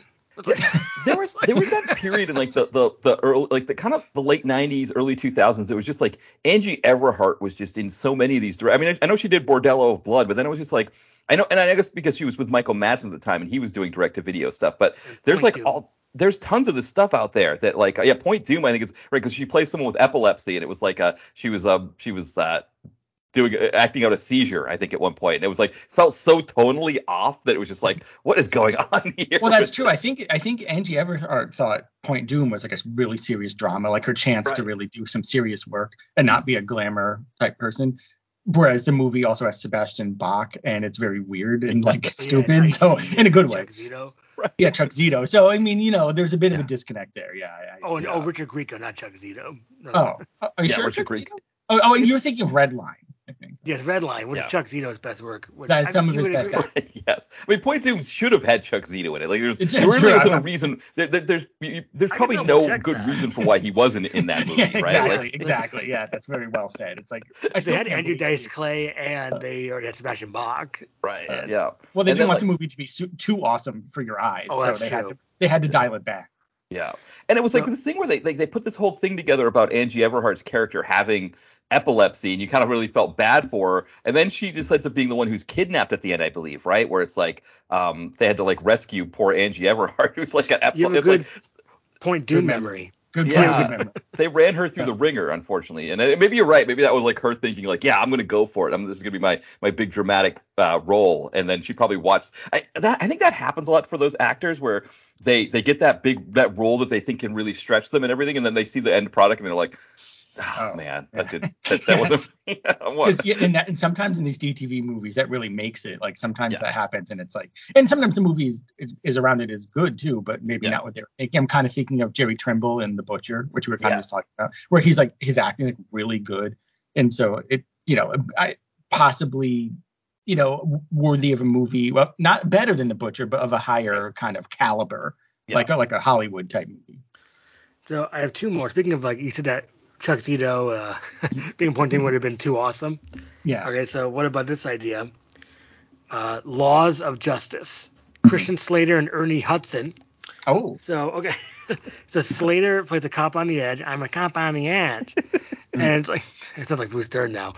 But and he has to fight Ernie Hudson, who is a corrupt police captain, and he has an army of evil cops after him.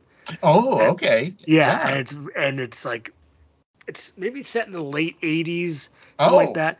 And okay, now you're really piquing my interest. And the cover is Slater pointing a gun at someone, like, but Hudson also looking like, It's like, so that'd be like the VHS box. The VHS cover, and it's like, and it says Christian Slater, Ernie Hudson, Laws of Justice. His Laws of Justice. Yeah. It's like the title almost makes no sense, but it's perfect. It's perfect. Yeah, it's like I got your justice right here. It's like, I mean, if that came out today, it would have to be directed by Joe Carnahan. I think he could make a lot of good hay with that sort of plot. And it's unusual to have Ernie Hudson as the bad guy. I thought that's an interesting idea. He almost never plays the bad guy. So I thought that'd be a great one. I mean, like I could totally see that in the blockbuster, like 1997. Yeah, it's like it's almost it's a little better than Two Left Shoes. I'm trying to think what maybe Apex Entertainment would. Well, it's a little bit Well, maybe that's a bit down and dirty. I'm trying to think who would release it. Maybe not Vestra. The one you like. Vidmark. Yeah, I could say it. Christian Slater sings the theme. Christian Slater singing the song. Yeah. Well, that is like a. Sorry. Yeah.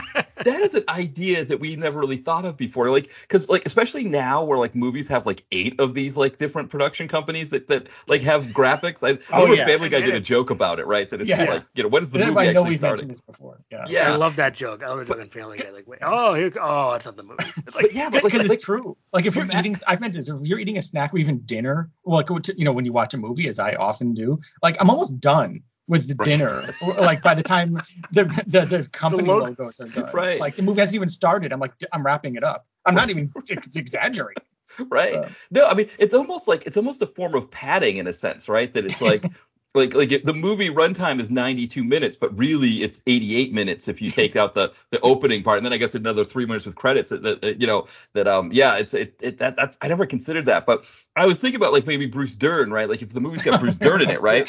Yes. He does the backing music, so it's like like sometimes they'll do like this kind of this like wondrous kind of like kind of thing. It's like maybe like Bruce Dern going like down like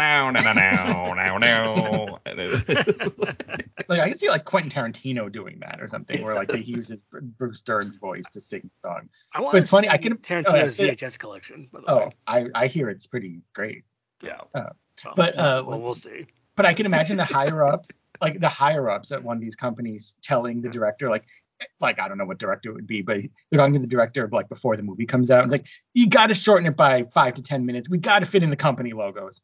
And then it's like, oh, I don't want to do that. It's like, no, we have to fit the company logos. You have to shorten your movie because we need the time for the logos. Yes.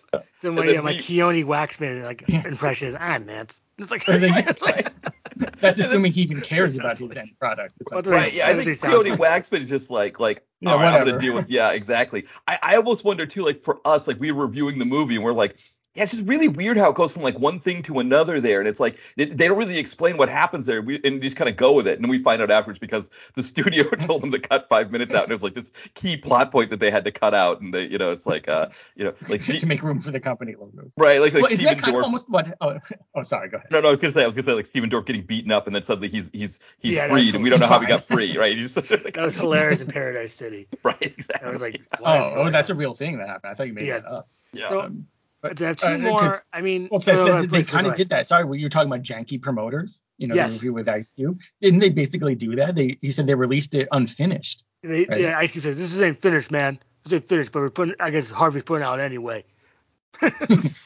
So there you go. So I guess they're putting out unfinished movies for that. Of course, would anyone notice if Janky Promoters is finished or not? I'm going to watch Janky Promoters, I promise. Okay. I promise I'll get back to you. It's on Tuesday. Okay, that's a promise? Right. You're promising. I'm promising I watch Janky Promoters. Okay, I'm going to hold you to your promise. Yeah, please. Happy to, hold it to me because I want to watch it. Okay. And so, now, I do I have one more, but I think I put one for No Subject Part 10. Okay, this would be good as far as timing-wise if we could do one more. Okay, one more. All right, then I'll move there's another Bruce Dern thing. We can move. Okay, let's move that. We've Derned enough. Well, unfortunately, he's coming back in this one. So, okay. Or fortunately, okay, so it's fortunately, I mean. Okay, fortunately. So, but we'll give people a Bruce Dern break. By the time No Subject Part, whatever it is, comes out, 10.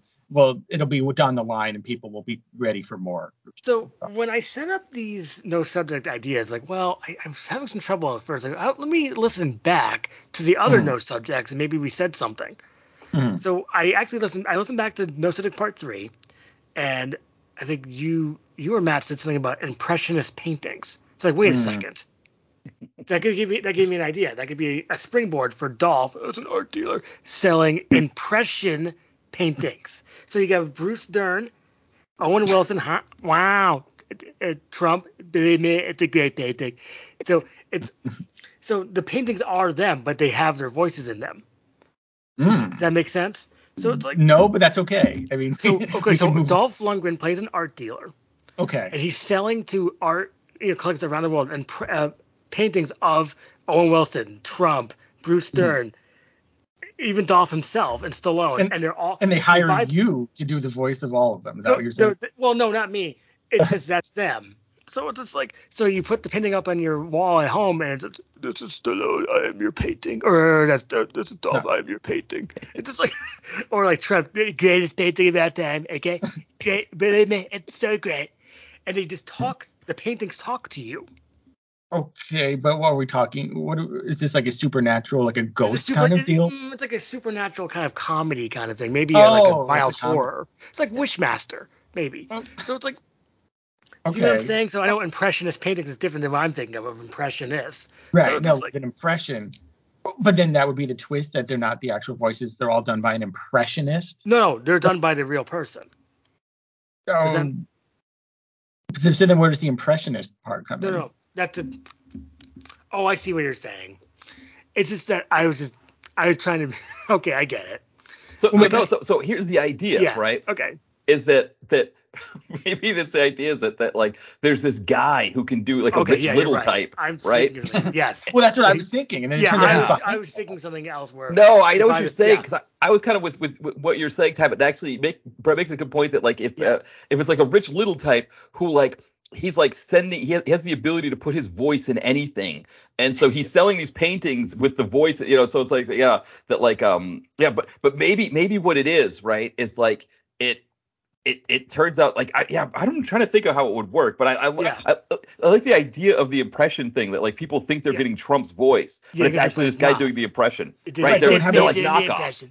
It would be like a Wizard of Oz. Right, like a Wizard of Oz type of ending where it's revealed. Okay. Here's what it is. This is like a Don Knotts and Tim Conway style comedy. Yeah. Okay. Where people are buying this hot new like thing in this world, in this dimension of the movie. There's a new hot thing that rich people really want, which is paintings that talk. And then Dolph is the dealer, and people are buying them up, and people are thinking that the paintings are talking because that's like a thing that exists. However, it all turns out that it's a money-making scheme by an impressionist, hence the title. And then he's revealed, and he'd be played by either Don Knotts or Tim Conway, or someone of that ilk. And then it turns out he's behind this whole big scheme. And then, like, so the paintings, obviously are bought by rich people because they're super expensive, like $10 million. And then the paintings say, like, leave your inheritance to Larry Jones. And then it turns out like he's using it as like just a way to collect money for himself. I like your idea.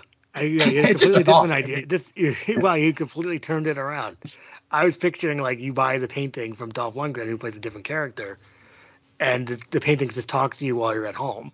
So but that's like the beginning. But then what's the plot? What's the twist? Right, that you have more of like a Twilight Zone kind of comedic twist to it. That's what I was thinking. That's what this idea that's basically what I was trying to put together. Like Wishmaster meets Twilight Zone meets like a funny idea. It's like so there are murders like Wishmaster. A lot of people get killed. Yeah, no, but it'd be like supernatural-esque. So. Okay. Okay, Matt, thoughts? well, now I'm kind of seeing like maybe like there's like so last night on Svengulia, I don't know if you caught, they had a Kolchak the Night Stalker. Great movie. Oh, that's really awesome. So I love the idea of a Kolchak type character who's investigating this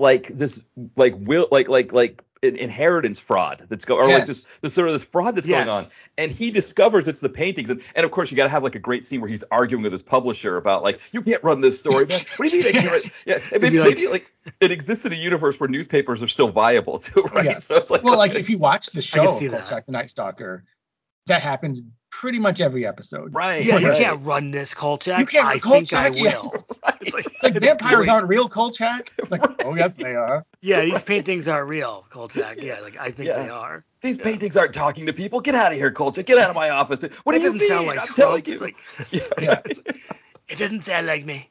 Yeah, there would have to be sort of a person who's on the case, like a Kolchak type. Yeah, that's like, a good idea. Okay. Not believing what's going on, and he goes to each person's house and he runs up against a brick wall. The rich people don't want to believe that they've been defrauded, so this painting is completely factual and original, and it's Kolchak. This is not a recreation. It's like, and then you got Owen Wilson impressionist. Someone would have to say that. That could be in the trailer. There's no impressionist. Yeah. And then you hear like Owen Wilson going, "Wow." It's like in the middle of the night, like the rich people are in their bed in like this 4-poster bed with a canopy. Wow. In the middle of the night, like and then that's all they hear. And then the guy gets up to investigate, and he has like a baseball bat, and he's looking around. Yeah. Then of course he stops saying "Wow." Yeah, exactly. Yeah. See, that's what I was picturing. That was my idea. It's like, when we see those paintings that have eyes on them when they look at you in the evil mansion. So they would talk to you. Instead, so it would be like, Trump like, I'm watching you, and now I'm watching you, now I'm watching you. It's like, but I love the idea though of like the guy's asleep, right? And so the Owen Wilson wakes him up, but then it goes back to sleep, and then Owen Wilson's like, wow, give all your money in your invest all your money in this company, all that kind of thing. Yes, and the next thing the guy gets up in the morning and he calls his financial investor and he's like, I gotta invest everything in whatever pharmaceuticals, and like, what? Owen Wilson told me. No, I don't know. I just have this idea in my head that I've got to do it. He doesn't know it's Owen Wilson. It's Owen Wilson, but he still hears the voices of these celebrities. Right. Okay. Right. Yeah. Like I got a great tip. Like from who? I don't know, but it's it's telling me I've got to put all this money. And so then Kolchak is like investigating, or whoever it is, the guy, the Kolchak. He's bad. Right. Yeah. He's investigating like these people who are putting money into scams and like why they're giving all their money away. And then it's like they all bought a painting from this, whatever Dolph Lundgren's character is, I don't know, like his different name or Gunnar Nelson or something, right. Nelson, the art dealer. Right. A Greek art dealer. Okay. Yeah. Like, so. Yeah, and then it turns out like every company, like he's doing like paperwork, and he says every company is like a shell company, and they all kind of go up. It's like a chart, and all the companies looks like a family tree type thing, but all the companies lead to this one name, and that's the impressionist bad guy. And who would be the impression? Would it be Dolph or would it be someone else? No. Dolph is just he's just kind of unscrupulous art dealer. It could even be a thing where Dolph doesn't know. Like maybe Dolph doesn't know. I didn't know. I didn't know. I thought they were genuinely paintings that talk. I didn't know. Right. No, he doesn't. Maybe Dolph is an art dealer who doesn't know he's selling paintings that talk. He's not evil at all. He's just a broker, right? Yeah. And he's the patsy in it. Yeah. And so like there's another guy behind him who is like. Like a Fred Dry, like not Fred Dry, but like somebody who would have been on a show like Hunter as a baddie, like an older actor, like a Richard Lynch type or something. Yeah, Richard Lynch is good. Wallace Shawn. Oh man, he would be one of the paintings. No, because Wallace Shawn would be perfect because you wouldn't expect him to be able to do impressions with his voice. Oh, that's right. Yes. That's it. You got it. You cracked this one. That's really good. Yeah, and obviously there has to be a scene where Darren McGavin and Dolph have almost like an argument because he, Kolchak is sure that he's the one behind it. Right. But Dolph's like, I don't know what you're talking. You have to say this, but like, I don't know what you're talking about. I don't know what you're talking about. I'm just an art dealer.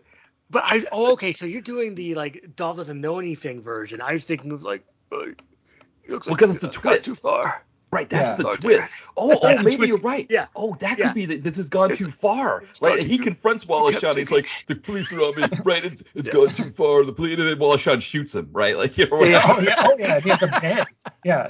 But first they'd have to have an argument, and Wallace Shawn would be like, "You don't understand. We're gonna make tens of millions of dollars. This is great." Like he has to try and convince. Yeah. And then Dolph dies from Wallace Shawn's bullet. But it's just like. Which you'd never see anywhere else. And I've never heard that sentence before. Wallace Shawn beats him in a fight. They'd have to have like a fist fight. Wallace Shawn knocks him out. It's like Dolph's teeth go flying. It'd be completely different. Okay, he goes up and made everything so violent. Yeah. Well, no, sorry, but you're just picturing something so ridiculous. It's like right. Yeah, there's two ways it could go. There's the way where Dolph has no idea what's going on. He's just a patsy, or it could be where they're in cahoots. Right. I go either one. It's like, but like. Yeah. You're doing too much, Darren. Right. So like, I love the in cahoots but wants to pull out, right? Because there's always the in cahoots guy who wants out. That's the best of both worlds. Yeah, perfect. And that never ends well for that guy. Like, don't tell him you're going to pull out. Right, just go to the cops and say, I want immunity. I'll tell you anything you want to know. Just pretend, But instead, because they never believe. Right, they never believe that other guy is going to kill them. They just, so they think I'm going to confront him and say I want out, and it's like, and of course it's in a secluded area where no one can hear gunshots and or you get your neck snapped by a bat or whatever. But they more brutal violence. This would be more light violence. I imagine like Wallace Shawn shoots him with a gun with a silencer, so it's just like the pew, he puked him. I'm dying from Wallace Shawn's bullet. Okay. And then Kolchak, they find the body, and Kolchak's there snapping pictures, right? While the police are trying, and he's like that was the art, he's like who, that this was the guy selling the paintings, and he's like that means you got your bet, you got no, this we still haven't got to the bottom of it. Why would I guess his editor thinks that's the end. Yes, Dolph dying is the end. Not. But there's more to it. Yeah, and the mystery goes on, and Wallace Shawn does not pass away; he escapes in the night. Right. Well, and the reason why Wallace Shawn's so dangerous is because he wasn't always like this high class guy. Like in his early days, he was just like a low grade, gritty con man who kind of went to jail and has like a rough past. Yeah. And he learned impressions. Yeah, and he learned impressions in jail from a jailhouse. And they would have that. That's how he protected himself. That's how, because he's a little guy. Yes. And so he protected himself was by making the other guys laugh, and so that's why they didn't. That was how he by doing impressions. he kept the guys from like wanting to sell him for cigarettes. It's brilliant. That's great. I can totally see the flashback like too. He does like a Dolph impression, and then the other inmates in the prison go, "Oh, this guy's tough. He sounds like Dolph Lundgren. Let's leave him alone." Oh, I think said that he's like he talks in his usual Wallace Shawn voice, and he does an impression. He's like, "Hey, that's pretty good. You got any more impressions?" Yeah. And then he does more. Like the guy's about to stab him, and then he's like, "Wait a minute, do you have any more impressions?" And he's like, yeah, I have a lot of impressions. I have Stallone. And then all of a sudden, and then you can give me a name, I'll do it if you want to do that. What's any impression you haven't done? How about Liam Neeson? I'm in jail. I'm gonna be a commuter. And it's like they all start clapping, and all stuff like prisoners. It's like, well, can you do Trump? Like, I totally did Trump. I totally voted for him. And everyone starts cracking up. And, it's like... and then he becomes like the person you don't want to touch in jail. Like they all protect him. Yeah, exactly. That's right. He's like, he sits on a throne. It's like, well, I don't know. Or maybe a nice chair. Just he gets a nice chair. Then like maybe one of the newer inmates doesn't know that, so they go after him. Then all the inmates like say, no, you don't touch him. He's our impressionist. Yeah, he's our impressionist, and that's what we call the impressionist. And that's like his early life, but we don't know that till later on in the movie. The movie doesn't start that way. You get a flashback. When when Kolchak finally catches him, and then he gives his whole story. Then you get a quick flashback of all this. Yeah, maybe like less than 5 minutes. Yeah. But then you also meet like a witch or a warlock or somebody in prison who teaches him the ability to make paintings talk, like put his voice into paintings. Has to be right. That goes to another level. See, he was just doing it. Now he goes to a whole other level, which is the whole level. Yeah. Then it's we're more in Wishmaster type territory where. And then that's when Kolchak is on the case. He's just the supernatural. Right. It's all coming together. Yeah. But it's fun. There we go. For like in a lot of movies. TV movies where someone overhears something incriminating and they confront the person. It's like, I heard everything and I'm going to the police. It's like, don't say that. Do it. Like, don't tell the baddie that you heard everything that went on and you're going to go to the police. Like that, you're signing your own death warrant. What do you think is going to happen? I don't punk. I was in death warrant. Well, and that's what Wallace Shawn's character would do. He kind of do that also. And lock up. I was lock up. So he could take up classes to jail in that one. It was lock up. Of course, escape plan. Here's the plan of escape plan. It's actually me and Twitter having an escape plan from jail. It's pretty much it. It's like, let's do 3 sequels and the two of them go straight to video one, but there's it's okay. But this organization is pretty much you never made a movie. It's called Batista. That's why you killed me. I love it. That's the most incomprehensible Stallone narrative. And I mean that as a compliment. Yeah, it was good. I was like, wow, that was good. What was the one apparently like because he was doing a voice in like what the Guardians of the he was doing the shark Ratchet voice. Clank again. Okay. He did like the shark King Shark or whatever in the Suicide Squad, and James Gunn asked him, he's like, yeah, sure, I'll do anything for you. Sure, I'll do it. Well, that was all the ideas. Well, I pushed the other idea to the next one. There's so many great ideas in this. I mean, we flipped around the Impressionist to something even better than what I had. So thanks. Yeah. So well, that's what this is all about. You have a germ of an idea and you can kind of work on it. Yeah, this is live workshopping. Yeah, it really is. Well, it helped that Sven Gulli did Kolchak TV movie last night. So perfect. And it was like fresh in my mind as we were talking about the idea of this. Like, of course, Kolchak. Yeah, just happened to see it. I mean, it all kind of came together. Yeah. Perfect. And do you have any personal favorites that you like, Brett? Well, I think you'd probably guess, but I really like Age of Violence. Yeah, well, not the one with Annette O'Toole and Age of Violence. Age of Violence. Yeah, that's probably my favorite. With a very close second being Himbo. I like that. Third, just off the top of my head, might be the Scott Stapp thing. Okay. What about cat lawyer, cat judge? Not one of my favorites, but it's still not bad. I mean, perfectly good idea. No. I wouldn't rank that in the top of my personal. Your personal favorites? Okay, fine. That's fair. That's fair. Yeah. I mean, the idea of a cat bench where like you're watching TV on like during the day or something like that, and you see these ads for cat bench, and it's like the other lawyers in their robes like kind of folding their arms, and then like are spinning around. Right, exactly. And here's the cat bench, it's like, watch Cat Bench on, like whatever your local channels are, it's like, Pix 11. Channel 9, or but that is, but it's very topical because people love cat videos and they love cats. I think cats they are love judge shows. high So or popular. Go ahead, Brett. Sorry. Oh no, it's just that the people love cats. That's all. Well, you mix up the cats and the judges in your judge shows, and there you go. Yeah. It seems like a surefire winner, but we don't want to relitigate cat. Yeah. Very good lawyering. So we can wrap this up. So perfect.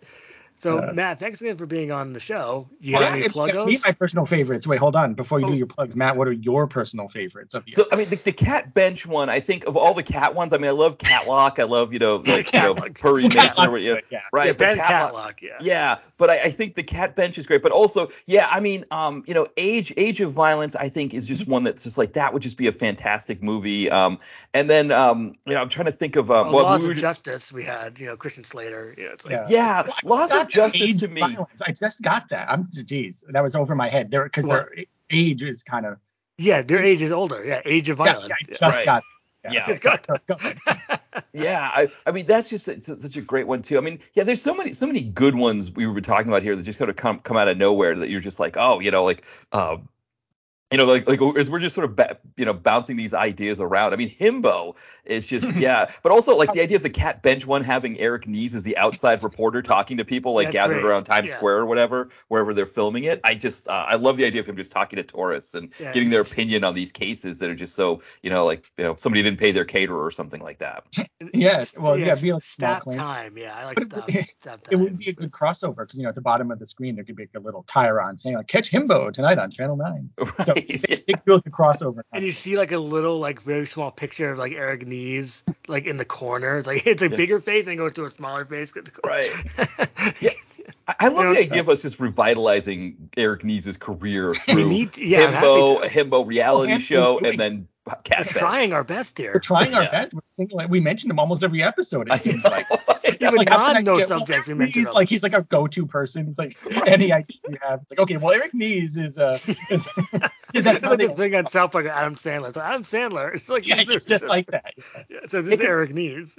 Eric Nies is the most fascinating because he's like the first reality person to spin the I mean it was like the very first reality show, right? Technically, Real World, where he's like the first one out of that show to spin it into a career for a short period, right? I mean, we don't know what's come after, but the fact that he moved from that to the grind, suddenly it's like now it's a common thing. I mean, we see CT in action movies, we see, people that do Real World, Survivor, any of these shows. Well, that's the thing about CT. That was another idea I have. Well, I'll move over to No Subject Part 10 that we wrote down. I'll move it over. Yes. Oh, yeah, for sure. Yeah, definitely. Yeah. But Eric Nies was the first one to do that. And it's interesting because he kind of, I mean, I guess he was too big to do like the challenge shows and stuff like that. But he did the very first Real World challenge show. Remember where they were like Real World people who were going abroad and doing challenges? So it had like Rachel from season 3. It had the guy from Boston who was the lumberjack. But like they were traveling in New Zealand. So actually they were the first. He did the very first version of the challenge. So I guess he was, we need more Eric Nies, I guess. That's all that's to say, right? So all this history, the Eric Nies history has been forgotten. They're not teaching Eric Nies in school. They don't. What are our kids learning about? Yeah. We don't know. They're not teaching about Eric Nies. We have to keep his name alive. Let's keep his name out there, and then let's keep your name out there, Matt. Good one. Yeah, so dtvconnoisseur.blogspot.com. That's where you can find kind of everything. That's where the blog is. You can find links to the podcast there, to my novels. My most recent work, Bainbridge. It's a short action novel about a character named John Bainbridge. You can get it on Amazon, on Kindle and paperback. But it kind of takes place in the early 90s. He's a cop on the edge. Kind of a throwback to like to PM, those kinds of things. Jeff Wincott would play him or something. Yeah, maybe a win. I kind of had like maybe a Wincott or something. His character's kind of like like in his 40s, kind of grizzled. He has a younger partner, but it's again, it's short. It's only like 80 pages long, but yeah, it kind of at some points it's like a send up to that kind of thing. Other times it's more of like a a tribute to it. The baddie is the main baddie Hatchetman kind of character. It's like a Matthias Hughes type. So I kind of describe. So he joins the fray. He joins the fray, exactly. It's like one of those things where he's like an old, former Stasi, who's like been brought to America to help this like evil rich guy out. And so our hero has to fight him at the end. And so, I kind of described the mullet in good detail, that kind of stuff. Oh, good. Well, that is important. Yeah. Yeah, exactly. So yeah, you can pick that up. It's $2.99 on Kindle or $6.99 in paperback. So and then you can find links to that at the DTV Connoisseur website. So dtvconnoisseur.blogspot.com. Okay. Perfect. And Ty, let's see. Comeuppinterviews.net is the website, and hey, listen to this podcast, which is on all podcatchers. And then Ty Action Rocks is the Instagram. Ty Comeuppance is on Twitter or X. But on Ty Action Rocks, I posted Spellcaster. We were just talking about that. Yeah, Richard Bloyd from Sirius XM First Wave Radio. Matt, it's like he's one of the DJs. He was an actor. Yeah. But he plays himself, I guess. I was reading the back of the box, and it's like, I didn't know he played himself. We saw it so long ago, and that's what I posted, and there's all the links.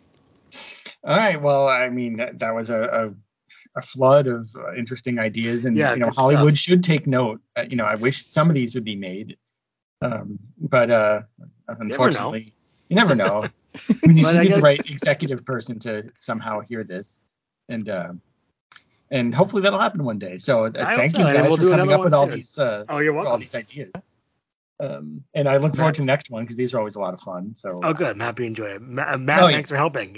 Yeah, that was always a lot of fun. I always enjoy these. All right. Well, that's it for us. Thank you for listening, and bye-bye. Bye-bye.